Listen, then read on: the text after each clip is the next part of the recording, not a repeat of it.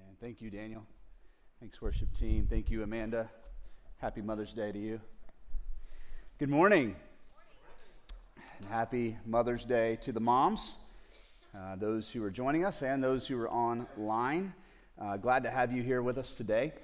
We are going to be in the book of Hosea, chapter 2, into the first part of 3, if you want to turn there in your Bibles. Just a couple of things that are going to get us set for this morning. First of all, I always struggle with Mother's Day.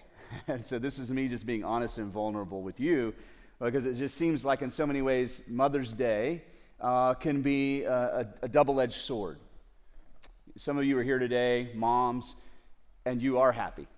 And so when you're greeted with Happy Mother's Day, it lands on you well, and you are thankful for your children, your relationship with your children, the way that they've honored you today, the way they've celebrated you today, and you're happy about being in that role.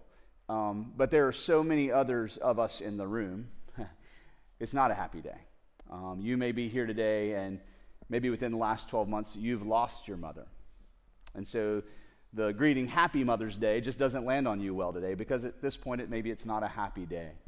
Or maybe you're here today and you're a mom, and your relationship with your children is stretched thin right now, and there's tension there, or it's broken altogether, and you're thinking, I wish that I had my children here with me today. I wish that I had time with them here today that I'm not going to have. And so for you, it's not a happy Mother's Day, although you wish it was. And I think about many more scenarios. Those of you maybe who have miscarried, whether it was the last year or just at some point, out of that desire and expectation to be a mother. And so today it just reminds you of that. And maybe you're here today and you're a child of a mom, and you want to celebrate that mom, and maybe the relationship's torn the other way. And so you're thinking, I wish I had my mom. I wish I had the relationship with her today so that I could say Happy Mother's Day. But the heart behind that greeting really is to display honor. And so I think if we could figure out a different way to say it, so here's how I would say it. Moms, we honor you today. I think about what Paul said to Timothy about the role of the elder in 1 Timothy 3. He said, if anybody desires to be an elder or an overseer, he desires a noble task. And so I say to the moms here today, those join us online, if you desire to be a mother, you desire a noble task. It's worth mentioning. It's worth honoring. And so to all the moms today, we honor you. We're glad that you're here. I think about another way that Mother's Day can be a two-edged sword, and this is going to lead us into the sermon today, in the sense that on one hand, it's nice to be remembered and acknowledged, and like that feeling of gratitude. It's like, oh, somebody does notice. Somebody does pay attention to all the work that I do. Fine, like, okay, so maybe it isn't all being overlooked. But if we're not careful, the other edge of that sword is that in celebrating moms today, in applauding moms today for all their hard work, for all your hard work, if we're not careful, we'll reinforce the voice of the inner critic who says, you're not enough. And you'll leave here today thinking, I just need to do better. I just need to perform more. If I'm going to get what I got today, the other 364 days, I guess I need to work harder. And so the other edge of that sword could be reinforcing this performance-driven identity or performance-driven value that is no value at all. And really, this is going to lead us into the book of Hosea today. If I think about the greatest needs of the moms who I know, and man, if you just listen up for a moment, I know it's super hard to know the heart of a mom. It can be confusing. It's hard to sort through everything that is expressed and to really see the hearts of our wives and the hearts of ladies. But I would say this, we're also commanded to live with our wives in an understanding way. And if we'll pay attention, we can get to know the hearts of a mom. And so in paying attention to you moms and the moms that I've had the opportunity to get to know, including my own wife and my own mom, there are some needs that you have that are mostly unique to being you and being in that role that you're in. And so when I think about the greatest needs of moms, and I think about one of the greatest places we could go in Scripture to see God meet you in your need, it leads us to the book of Hosea, which is a very unlikely Mother's Day passage to read a passage about this unfaithful wife. Where is the preacher going with this today? And so I made Daniel get up and read it first. That way, that part's done. But in all sincerity, I believe the greatest message of honor and hope and value and worth that you could hear today in that role of mother comes from places like the book of Hosea in chapter 2. And so just some backstory here. to what's going on. Hosea is a prophet. God has come to Hosea and called him to do something that's really, not to say it's out of the ordinary would be an understatement. It's extraordinary in the sense that Hosea is called to go and to choose a wife among unfaithful women. And so he does so. And then they begin to have children, and God directs Hosea and Gomer on the names of their children. The first is Jezreel, and then another child called Not My Children, Not My Child, and then another one, or Not My People, and then another one called No Mercy. And so the story begins in chapter 1, unfolding in just like a really strange way. It's like, God, what are you doing here in this story? And it's a beautiful setup to understanding who God is and his love for us, his love for you, especially you moms who struggle with the voice of the inner critic. And when I think about God's protection over us as his people, and I think about moms specifically, I think about the greatest enemy of moms and who God could protect you from. Unfortunately, one of your greatest enemies is yourself. And unfortunately, when you hear the voice of culture critiquing you as a mom, it's reinforcing a voice that's already there, the voice of the inner critic, the voice that looks at other moms and says to himself, herself, this is hopefully going to resonate with you, moms, when you look in the mirror, all the other moms seem to have this figured out. Why can't I? All the other moms seem to find time to eat healthy and go to the gym and still get all their mom stuff done. Why can't I? All the other moms don't seem to have trouble planning the perfect birthday parties for their kids. Why can't I? Why is that so hard for me? All the other moms seem to get their kids out of bed on time and get them fed and off to school on time. Why can't I? Why is this so hard for me? All the other moms seem to have all their meals planned and all the soccer uniforms washed and cleaned and ready to go and all the schedules managed, and it looks so peaceful. Why can't my home be like that? Why can't I be like all those other moms? And so goes this voice of the inner critic.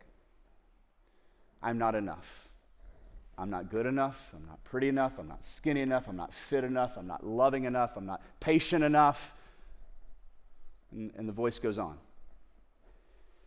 And so today, we're going to look at what God wants you to do, what God thinks of you when you feel like a failure, when you feel like you're not enough. We're going to look at what God wants you to do when you feel like you've fallen short. And then we're going to talk about how the gospel sets you free from the voice of the inner critic. And just so the rest of you don't check out, dads, men, singles, children, the gospel applications are the same for you. Okay? So as we address moms specifically today, everything we're talking about, God is saying to every person in this room. I want you to know that. So, we're going to pick up Hosea chapter 2 and verse 14, but verse 13, the end of verse 13 says this, that she went after her lovers and forgot me, declares the Lord. So that's the sentiment kind of hanging in the air. She left me. This unfaithful wife of mine has left me. She has gone out chasing other lovers, and she has forgot me. Says who? Says the Lord. So everything we're going to be looking at today, we're going to see that really the story about Hosea and Gomer is not a story about Hosea and Gomer in as much as it's a story about God and you. It's a story about God and us. And so verse 14 begins here that even though she has gone out and chased after other lovers and forgot me, says the Lord, look at verse 14. Therefore, behold, I will allure her and bring her into the wilderness and speak tenderly to her. What? Is that what a jealous husband does when his wife has forgotten him and left the home and chased after other lovers? Like, that's not what we would expect to hear, is it? I mean, God said, man, she forgot me. So we go, okay, what are you going to do about it, God? Are you going to bring down the hammer and heap up shame and guilt and make her feel guilty so she'll come home? And no, here's what I'm going to do. I'm going to allure her and bring her into the wilderness and speak tenderly to her. Now, what's interesting is this word allure is actually a relational invitation, almost a seductive, kind of romantic invitation from a husband to a wife. And God is saying this to his unfaithful children, us. What does it tell us about the nature and the heart of God? We talked about this in the Genesis series. When Adam and Eve mess up and they start feeling shame and hiding from God, God still shows up to do relationship with them. But so many times in our failure, we feel like if God's going to show up at all, he's bringing a hammer. Like we would expect God to show up and go, hey, you ready to come back home? Well, here's the list of non-negotiables if you want to come back to my house. That's how we expect God to treat us. It's not how he treats us, is it? He's still doing relationship. He's still calling Hosea to show up and be a faithful, loving, kind, gentle, tender husband. Why? Because he is a faithful, kind, gentle, tender husband to us. I will allure her. I'm not going to yell at her. I'm not going to rage on her. I'm not going to speak to her in anger. I'm going to allure her. And then he says what? I'm going to bring her into the wilderness. And this idea, this Hebrew verb, when it's attached to Yahweh, God, it translates lead. And so he's going to lead her where? Into the wilderness, which is interesting because the wilderness part of the relationship between Israel and God is kind of that space between slavery and the promised land. And the wilderness was hard. Many times the nation of Israel was like, can we just go back? Like slavery seems better than what we're getting right now. Can we just go back? And so God in his kindness and his alluring heart towards unfaithful people says, I'm going to take you back to the wilderness. Why would that be the place God would take Israel? And I think it's here. It's not just the hardness of that, but in the wilderness, Israel was 100% dependent on God. They forget him in the promised land a lot. But in the wilderness, there was this everyday reminder they needed God. They were following the cloud and they were following the pillar of fire, and that's the way they knew where to go. And they knew that as they were going, God's presence was near. Daily, manna was provided, miraculously water was provided, miraculously protection was provided, and Israel was reminded day upon day upon day that they needed God. That if he changed his mind, they were doomed. And this is the place that God wants to take Israel back to, this place where they were dependent on him. I will allure her and I will take her back to that place in our relationship where she needs me, where she won't forget me and run after other lovers.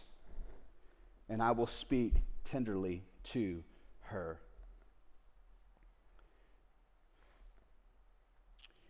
Later on in the book of Hosea, there's a reference to this wilderness part of the relationship between Israel and God. And chapter 13, 4 and 5 says this, but I am the Lord your God from the land of Egypt. That was slavery.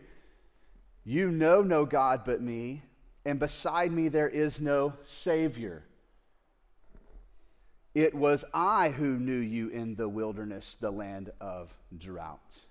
So when God reflects on this wilderness part of the journey and that relationship, he sees that as an intimate time with Israel. He enjoyed showing up and providing. He enjoyed this constant reminder of his presence to them. This was the place where God says, remember, this is where we really knew each other. This is where you really, really got to know me.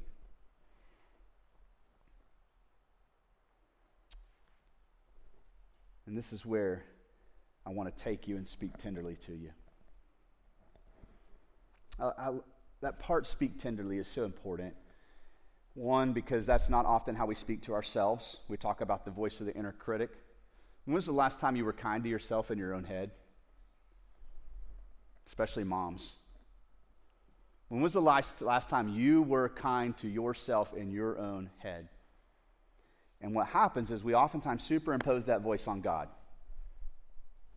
If I'm critical of myself, I'm angry at myself, I feel like a failure, surely that's the way God's going to treat me. That's the way God's going to speak to me.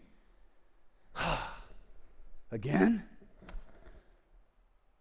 You didn't get the soccer uniform clean on time again. What a horrible mom you are.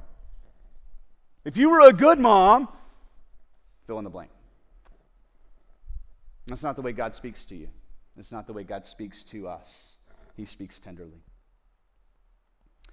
So what we're seeing here in just this first verse is really a contrast between what we would expect a husband to do versus how God treats us. There's a contrast. We would expect a husband in this situation to be harsh, cold, unforgiving. We would expect a husband to reject an unfaithful wife, not invite her back and lead her to the place where he can provide for her needs. We would expect a husband to speak in anger and judgment, not tenderly, from his heart to hers. Yet, this is God's posture towards Israel and their unfaithfulness. Listen, this is God's posture towards you. This is God's posture towards you in your failure and in your unfaithfulness. You don't have to get your life together to experience God this way. You don't have to get your life together first in order to experience God this way. God's posture towards you is gentleness as he leads you back to a place where he and he alone provides everything you need. Your value, your worth, your identity. Moving to verse 15 now, God begins to unfold promises for Israel through this relationship between Hosea and Gomer. Verse 15 says, "And there I will," where? In the wilderness. And really a good Hebrew translation would be like, "From there I will." So I'm going to lead her back to the wilderness, the place where she has to rely on me. And from there, I will give her vineyards. Not just give her vineyards, I will give her vineyards. And make the valley of Achor a door of hope. Achor, a door of hope. And there she shall answer in the days of her youth, as at the time when she came out of the land of Egypt. This idea of giving her vineyards, it's an idea of being in a place of peace. You really don't plant vineyards unless you expect to be there a while and unless you expect safety and peace. You wouldn't plant vineyards if the enemies were approaching. You wouldn't plant vineyards in a place that you didn't consider to be home, a place of like solitude and rest and peace. And so this idea of, I'm going to give her some space. I'm going to give her a place to plant her vineyards, to know she is planted, she is safe, she is protected, she is at peace. I will give her vineyards.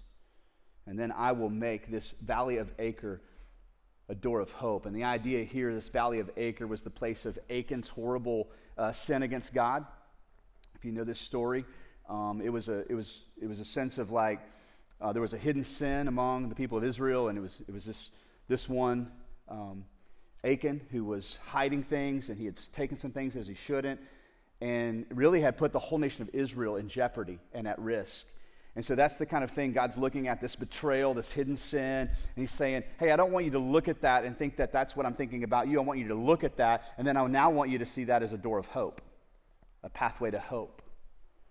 That in your deepest, darkest secrets, in your deepest, darkest failures, in your deepest, darkest sins, there I will meet you, and I will make that place a doorway, a pathway, an entryway into hope.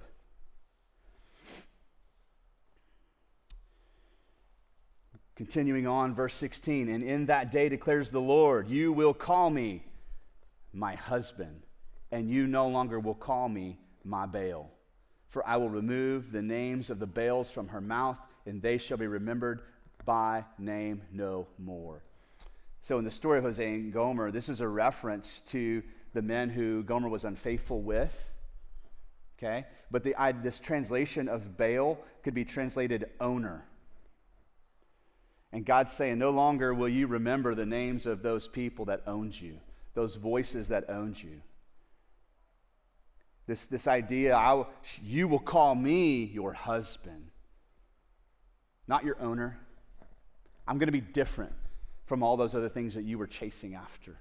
You will actually call me your husband, and you will forget the names of the Baals, those other owners, those other cultural influences, those other voices that try to take you captive.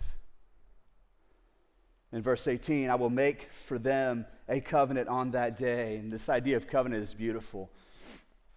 I think in the grand scheme of things, what God's referring to here is his initial covenant with Adam and Eve there in the garden. Like we see a restoration of, like creation is restored here in this covenant, but it also reminds me of the covenant of marriage. And I think that that's definitely implied here of God's relationship to his bride, is this idea that you and I, we are the unfaithful wife who's gone out and forgotten God, and he's calling us, he's leading us back to himself, complete dependence. He speaks to us tenderly, and he renews that marriage covenant with us. It's what he's going to call Hosea to do with Gomer. But listen to this description. It's bigger than that. He says, I will make for them a covenant on that day with the beasts of the field and the birds of the heaven and the creeping things on the ground. That sounds like Genesis, doesn't it? That sounds like the initial, original covenant between God and mankind. And I will abolish the bow, the sword, and the war from the land, and I will make you lie down in safety. I'm going to stop there. This idea of God restoring for us this Eden covenant. You remember when Adam and Eve broke the covenant, what entered the story? Death. Sin and death entered the story. And so here, God's talking about restoring that relationship with Adam and Eve in a way where not only is creation brought back together, but he's going to abolish things that bring about death. The bow, the sword, the war from the land. And instead, you're going to be able to what? Lie down in safety. God is calling Hosea to be a protector for his unfaithful wife Gomer. Not only to invite her in, to treat her like a wife, renew that covenant with her, speak tenderly to her, but to provide protection, to step between her and her enemies. I said earlier, I just want to bring this up again. Moms specifically, I think one of the greatest enemies you face is that voice inside your own head. The critical voice that says you aren't enough, you'll never be enough. That the only way you're going to be treated kindly or tenderly or appreciated is that you got to do more. I guess I got to do more. I guess my children need more. I guess I got to have more things to take pictures of so I can post on social media so that I can be liked more. And what we're getting here is this beautiful picture of not just Hosea standing between Gomer and her enemies, but God is doing this to show us how he steps between you and your greatest enemies. It reminds me, I spent a lot of time in John chapter 8 this week thinking about God's protective heart for us. And if you're not familiar with the story of John 8, the first few verses there, all the way up to verse 11, situation where there was a woman caught in adultery, and the Pharisees, religious leaders, bring her to Jesus, and they're trying to trap him. And they're trying to put Jesus between the law of Moses and the law of the Roman government. And so they're thinking, well, let's do this. Let's find somebody in adultery, eyewitness accounts. Let's bring her to Jesus. And then let's say, hey, Jesus, the law of Moses says that you have to put her to death. What are you going to do? And they know that if he doesn't put her to death, he'll be betraying the law of Moses. But if he puts her to death, he'll be betraying the law of Rome, because Rome doesn't have the same punishment. That would be actually violating Roman law. It's a really hard place for Jesus to be. And in this story, even though they're setting a trap for Jesus, instead of Jesus just dealing with the Pharisees, he steps in between this woman caught in adultery and her accusers. Just to read a few verses to you here so you can understand the heart of God towards you. Verse 7 says, as they continued to ask him, he stood up and he said to them, let him who is without sin among you be the first to throw a stone at her. So he didn't say, hey, let's just forget the law of Moses. I'll tell you what, give me a pen. I'm going to change that one. He's like, no, you're right. That's what the law of Moses demands. So tell you what, whoever doesn't have sin, whoever has it together, unlike this unfaithful woman, you get to throw the first stone. And once more he bent down and wrote on the ground. There's a lot of speculation about what he wrote. Maybe he was writing the commandments out so they could take some inventory. Or maybe he was just writing their names and a list of all their sins. that deserved to be, right, penalized by death, so that if they threw the stone and killed this woman, then they would be next. I don't know what he wrote, but he wrote something on the ground. And when they heard it, they went away one by one, beginning with the older ones, and Jesus was left alone with the woman standing before him. So he steps between the woman and her accusers who want to put her to death, her critics, her condemners. He steps between her and them. They all flee. They leave. Verse 10 says, he stood up and he said to her, "Woman, where are they? Has no one condemned you?" And she said, "No one, Lord." And Jesus said, "Well, neither do I condemn you. Go, and from now on, sin no more." Don't miss this. If Jesus had picked up a stone and chosen to put her to death, he would have been justified.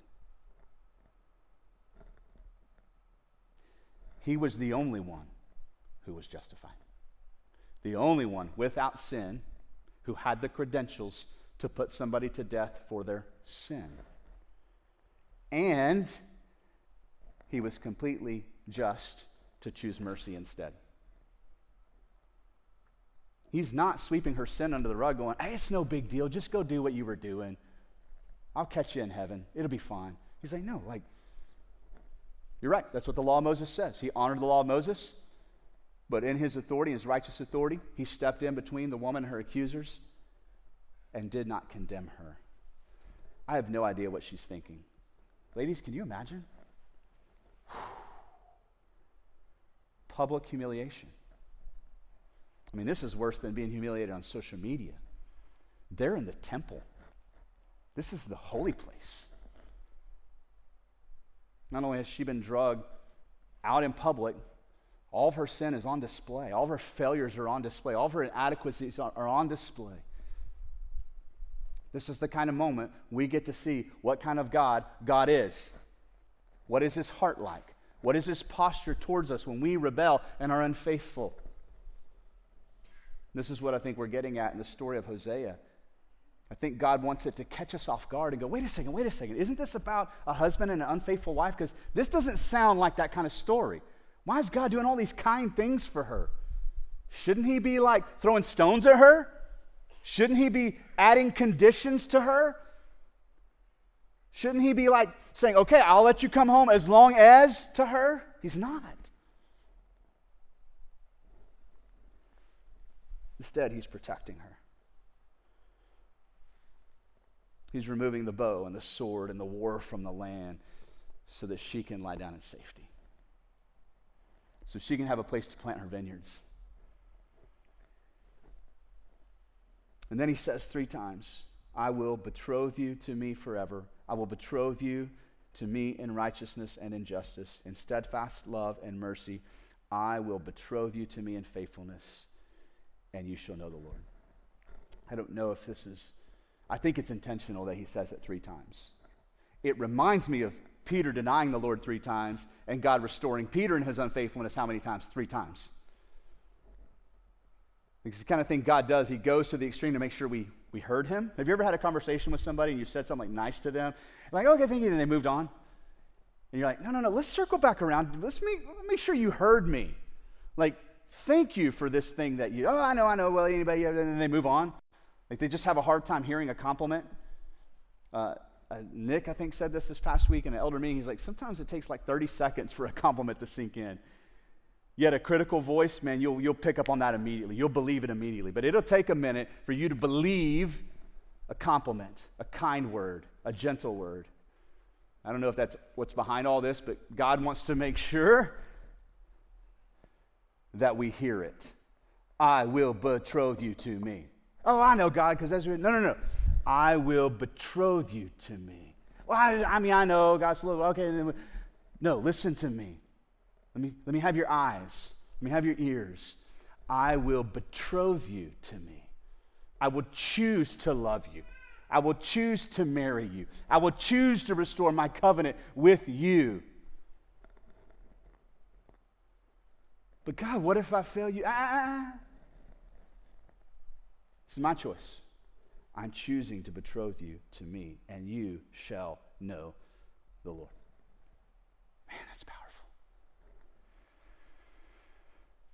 We'll pick this back up in verse 21. And in that day, I will answer, declares the Lord. I will answer the heavens, and they shall answer the earth. And the earth shall answer the grain, the wine, the oil, and they shall answer Jezreel. That was the name of the first kid. And I will sow her for myself in the land. And I will have mercy on no mercy. That was the next kid. And I will say to not my people, you are my people. And he shall say, oh, you're my God. You're my God. And what a beautiful portrait of restoration here. It's not just about Gomer, it's a restoration of her children. And in this, God wants to see our own restoration. That he would take people like us who don't act like his people. You know, that's how Homer is Hosea's wife, but she's not acting like his wife. Right? Sometimes our kids don't act like our kids, do they, moms? You're like, whose kid are you? And God's like, yeah, sometimes that's the way you act. So I'm going to take those of you who don't act like my people, and I'm going to make you my people. Oh, but God, I've messed up so much. And God's like, yeah, and I have mercy for you. Yeah, but save that for all the other people. God, I've just messed up too bad. And God's like, no. Those of you who don't feel like you deserve my mercy, guess what I'm going to give you? My mercy. And in this story, we see this beautiful portrait of the living God. As God restores Gomer's children as this symbol, it's a symbol of God's restoration of us. And in the beginning of chapter 3, and this is really where I want to land today and where the title of the sermon comes from. And so now we're going to get God's instructions to Hosea. Here's your action steps, Hosea. And the Lord said to me, go again. But I've already gone, God. No, go again. Why? Because that's what I do. I go again. Go again and love a woman who is loved by another man and who is an adulteress, even as the Lord loves the children of Israel, though they turn to other gods and love cakes of raisins. So here's what Hosea, don't miss this, so beautiful. Hosea has no idea, I don't think he has any idea how powerfully he is bearing the image of God in what he's about to do. And so here's what he does, verse 2, so I bought her. Do you feel the weight of what God just told him to do? Hosea, where's your wife? She left. Left me here with these 3 ill-named children. Horribly named. Like, I guess I get to raise them on my own. She's out there chasing after other things. And God's like, here's my instructions for you, Hosea. Okay, I'm listening. Please don't ask me to do that again. Yeah, go get her again. Go get her again. Hosea goes, and he buys her. He bought her for 15 shekels of silver and a homer and a lethek of barley. He's like, man, I'm scraping together everything I have here. I've got this silver, and I scraped together the barley, everything I can to go purchase her. And in this, we read in verse 3, the beginning of verse 3 says, and I said to her. Okay, what's Hosea going to say to Gomer? Think about it. Try to imagine that. What are his first words going to be? He goes and he finds her and he scraped together all of his money. Look at what he says to her. Verse 3, you must dwell as mine for many days. You must dwell as mine. That's the title of the sermon today. Now, God didn't scrape together everything that he had to buy you back. Here's what he did. He sent something of really priceless value, his only son, to pay a price for you. Moms, I want you to hear that. God has purchased you. For he so loves you that he sent his only Son to die on a cross to pay the price for you. A whole lot more than scraping together a bunch of silver and barley. That's the price God paid for you. And on one hand, you would go, okay then, I guess now he's my owner and I'm his slave. That's the transaction that would have taken place in this day and time. And God says, no. Don't call me your owner. Call me your husband. That's a big deal. The only being in the universe who has justification to speak to you critically and harshly with condemnation instead chooses to speak to you tenderly and allure you to himself.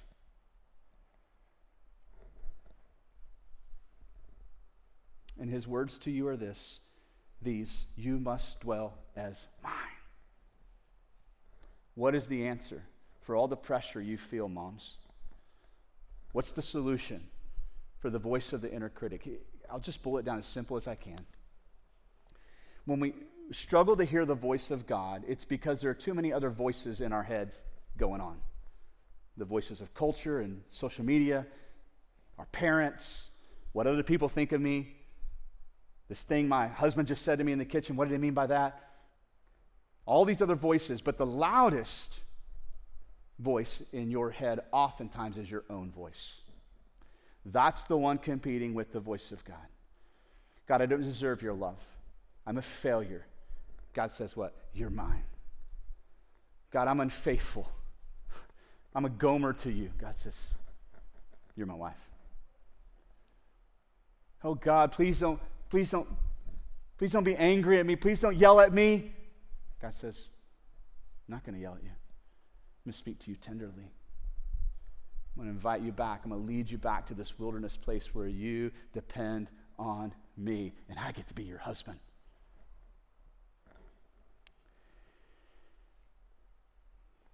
God's solution to the feeling like you are a failure is this: you must dwell as mine. God says to his unfaithful wife, that's not who you are. I don't care what social media says. I don't care what other moms think about you. I don't care about what you say about yourself. That's not who you are. I bought you with a price, and you must dwell as mine. Moms, I want to speak to you specifically right now, and everybody else in the room, I want you to overhear me, because this applies to you. Fair enough? So why the story of the unfaithful wife for Mother's Day? Because the story of Hosea and Gomer is the story of God's hope for those of us who feel shackled to guilt and the feeling like we are not enough. That's why.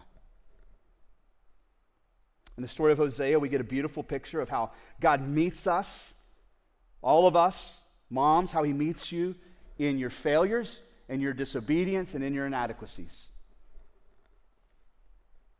Unlike the critical voice in your head or the harsh judgment that you feel from the world, God meets you in your failure with the gentle invitation to let him guide you to a place where he provides everything you need and restores his relationship with you.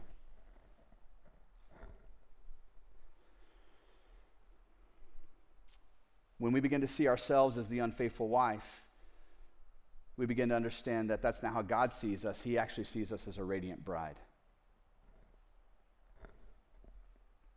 When we can't seem to get our lives together in our own strength, the gospel reminds us that Jesus has already done the work. He's already done the work to restore our lives, and he has already paid the price to purchase us out of our failure. Through the story of Hosea, God reminds us that even when we feel unlovable and inadequate, we belong to him, and he calls us his own. The greatest mother's gift I could give to you all is really a gift I can't give to you. It's the gift God wants to give to you. The gift of restored relationship. The gift of a tender voice that invites you back into that relationship if you've been shaming yourself and hiding from God and running from God or feeling like a failure or beating yourself up. God wants to step in between you and the voice of your condemners, the voice of your critics. And even though he is just in his holiness to condemn you, instead he wants to say this: I just want to be your husband.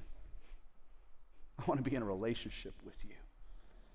I want you to know my kindness. I want you to know how much I love you. So I want to end with a few questions here for reflection. And moms, again, directing this towards you and everybody else listening online or in the room. Feel free to answer these questions yourself. I want you to take some inventory. And please don't answer this out loud. What do you not like about yourself? Sad reality. Not a person in the room had to really stop and think about it, more than likely. You already had the list ready. What is it you don't like about yourself? In what areas do you feel like you're failing your family? In what areas are you telling yourself, I should be a better mother?